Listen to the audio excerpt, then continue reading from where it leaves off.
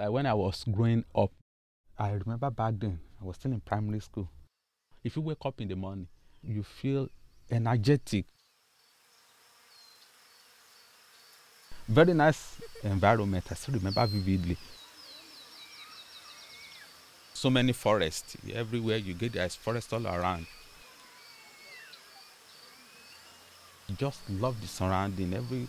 The birds will be chipping off, singing.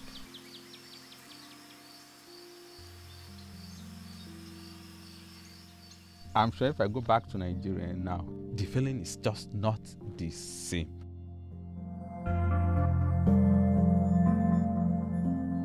Even that sort of atmosphere, it has changed. Most of those forests, they've turned it into residential areas. They've cut down the trees. That back then, I don't know anything about climate change. But now that I'm much more older and know what climate change is, and I kind of compare to then, I know climate change is happening. It's a big dramatic difference, no doubt. If the world doesn't cut its carbon emissions to zero by 2050, global warming of about 1.5 to 2 degrees Celsius above pre-industrial levels will mean increasingly drier lands, with the migration of thousands searching for resources like water. Climate-related insecurity will affect those most vulnerable, living in developing nations and poor societies, seeing strained institutions and exacerbated tensions leading to conflict. In Christopher Oduyemi's home country, Nigeria, locals say the changing climate is already the main trigger of conflicts in the region. Some say that when people have nothing to eat, they will be ready to take up a gun to survive. On today's episode, as the most vulnerable citizens bear the brunt of the climate crisis, confronted with civil conflict and forced to migrate as climate refugees, will the international community come to their aid? This is Think Sustainability. I'm Julia Karkatzel. In Nigeria, the effects of a warmer climate has compounded already existing competition for farmland in the country, seeing bloody clashes between farmers and nomadic herders. The internal migrations of those in the country may lead to increased vulnerability and exposure to terrorism. Some politicians are warning potential for a resurgence from militant Islamic group Boko Haram. Known as the Nigerian Taliban, the group's goal is to institute Islamic law, and they're responsible for killing over 30,000 Nigerians since 2009. When there is drought, there is famine, there is not enough water, yes, people are going to suffer, and that can lead to civil disobedience, to civil violence. So in a sense, we can see the impact of climate change in an indirect connection. Chris from Nigeria is researching whether international bodies central to the climate crisis are adequately preparing for climate insecurity for his PhD at UTS. And as it turns out, significant barriers still remain.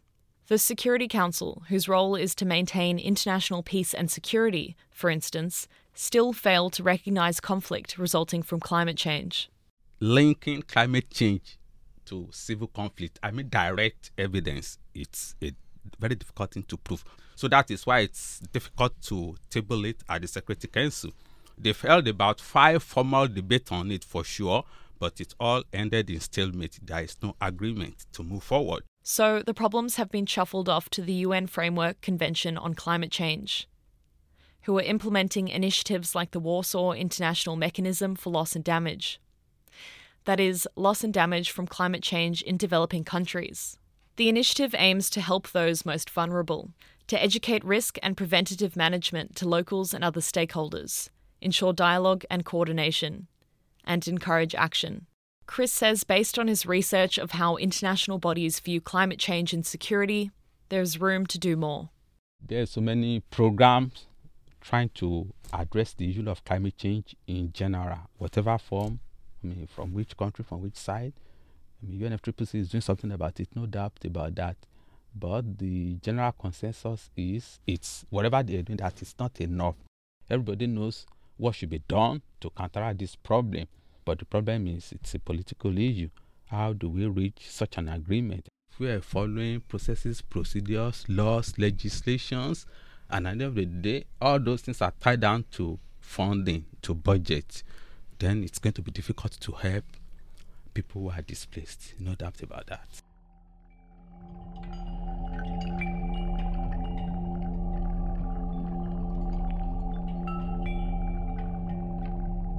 As the poorest and most climate vulnerable areas are the hardest hit during the climate crisis, a new category of refugees, climate refugees, will see mass migrations across the globe.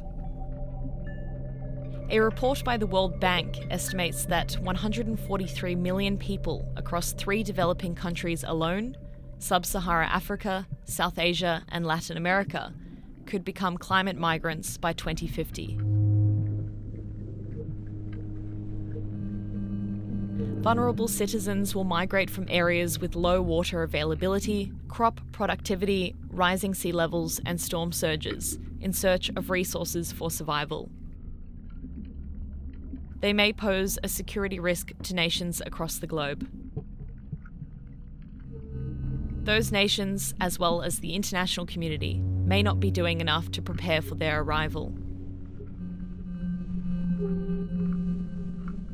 Fairly worst case on climate change that we have millions of people fleeing here from Indonesia and Bangladesh because of climate change, rising sea levels, flooding, etc. That those become unlivable places, and they certainly have less resources to adapt to climate change than we do. This is Dr. Ian McGregor from the UTS Business School. I have been working and researching climate change for more than 17 years, and I'm a particular expert on the global climate change policy process and have worked with one of the least developed countries, Afghanistan, on that process and the group of 35 other least developed countries. Ian has attended every climate summit since 2011, including the Paris Climate Agreement in 2015, which addressed what each country intended to do to address climate change. Many experts say climate change is a direct threat to the national security of Australia, with waves of migration from small island states or storm-affected highly populated areas.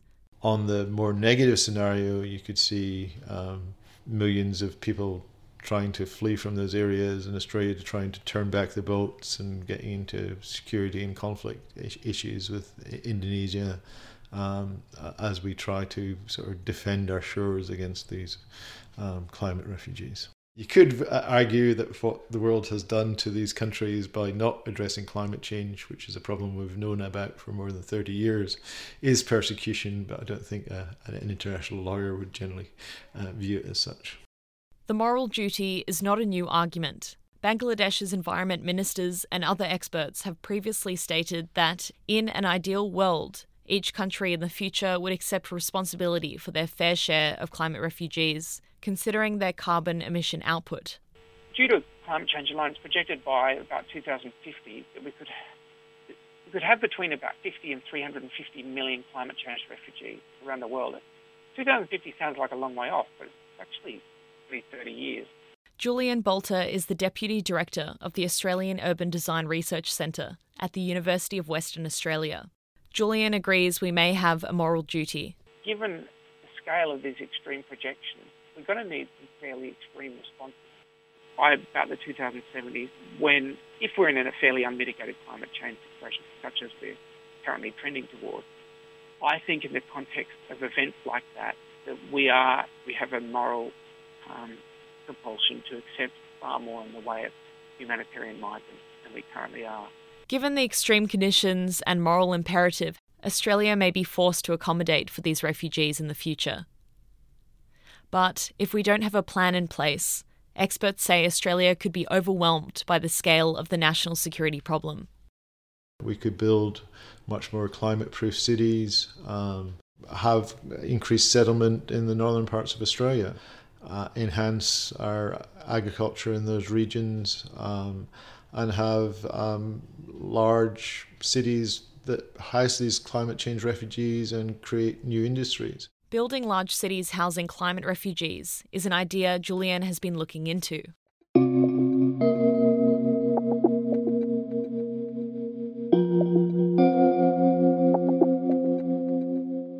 Refuge City as a way of kind of creatively engaging with migration, not just as a problem to be solved, but something that's also a creative. We can do the right thing, but we can also use it as a creative springboard to build cities unlike the many built today. Julian and Ken Parrish from Charles Darwin University came up with the idea of a city that would provide refuge and opportunity for migrants above and beyond what Australia already accepts through its humanitarian migration program. The urban model would be on Australia's northern coast, close to Indonesia, and with a wide availability of mineral and energy resources. We felt Refuge City and proposals like that have a place beyond just the kind of boosting of regional centres of migration, because the numbers we're going to be dealing with by mid-century would appear to be so huge that if you try and direct all the migration that arrives in Australia to those regional centres, you're likely to completely overwhelm them.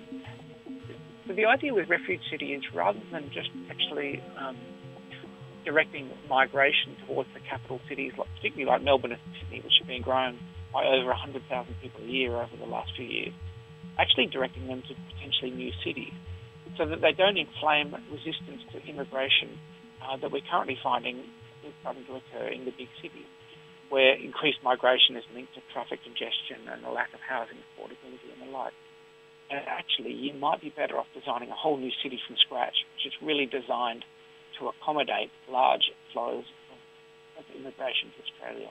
Though some fear the model will mean cutting up pieces of Australia. For a lot of Australians, their idea of a city is a kind of fairly homogenous sprawl in which different cultures are fairly evenly dispersed through the city. People are not ready for the idea that our cities might fragment into kind of cultural islands.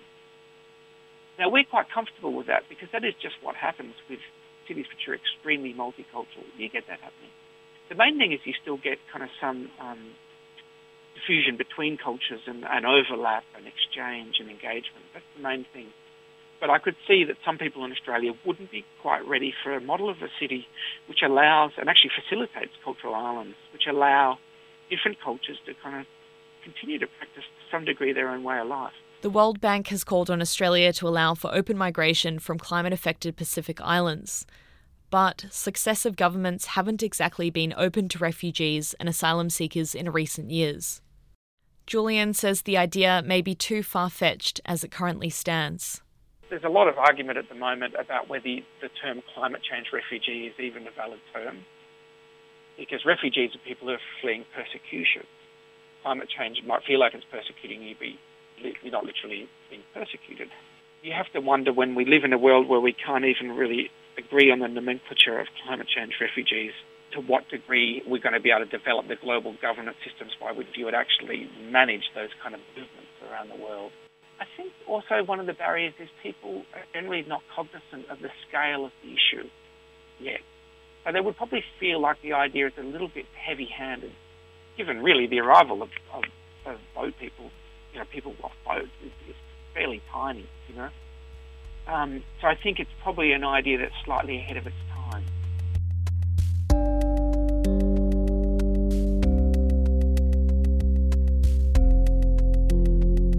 In the lead up to Copenhagen, I was working with Bill McKibben and a pile of other environmental activists with an organisation called 350.org.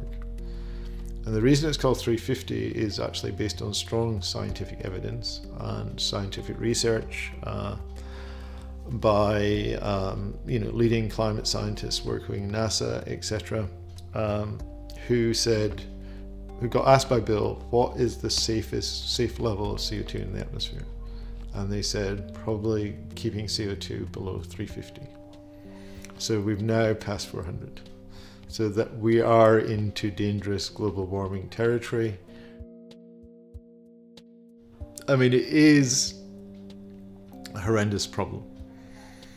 And if we don't address it for your generation and my children's generation, you're going to face a very difficult to cope with planet by 2050, especially as we'll probably have about 9 billion people on the planet by then. We're already past 7 billion.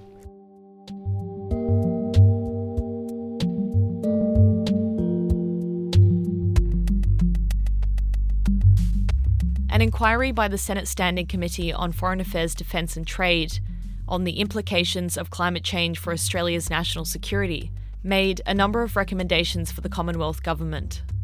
The Department of Defence to assign a senior leader to oversee the delivery of domestic and international humanitarian assistance and disaster relief as climate pressures increase over time.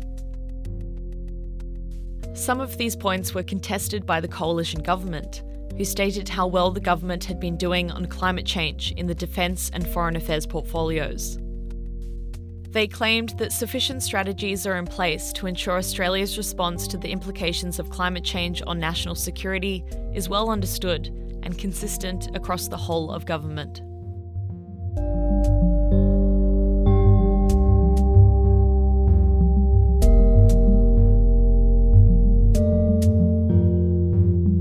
Think Sustainability is made possible with the support of 2SER Radio, the University of Technology Sydney, and is heard around Australia on the Community Radio Network. Think Sustainability is made in Sydney, which sits on Gadigal land of the Eora Nation, whose sovereignty was never ceded. You can subscribe to Think Sustainability wherever you get your podcasts. I'm Julia Karkatzel. Thanks for your company.